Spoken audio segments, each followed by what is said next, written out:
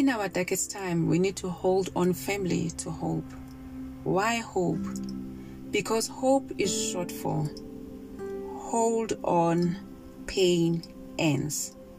Nothing in this world lasts forever. As season changes, so shall our hardship change too. The word says, let us hold unswervingly to the hope we profess, for he who promised is faithful.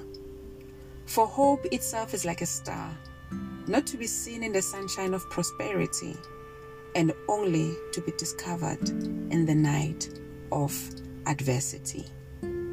Stay blessed.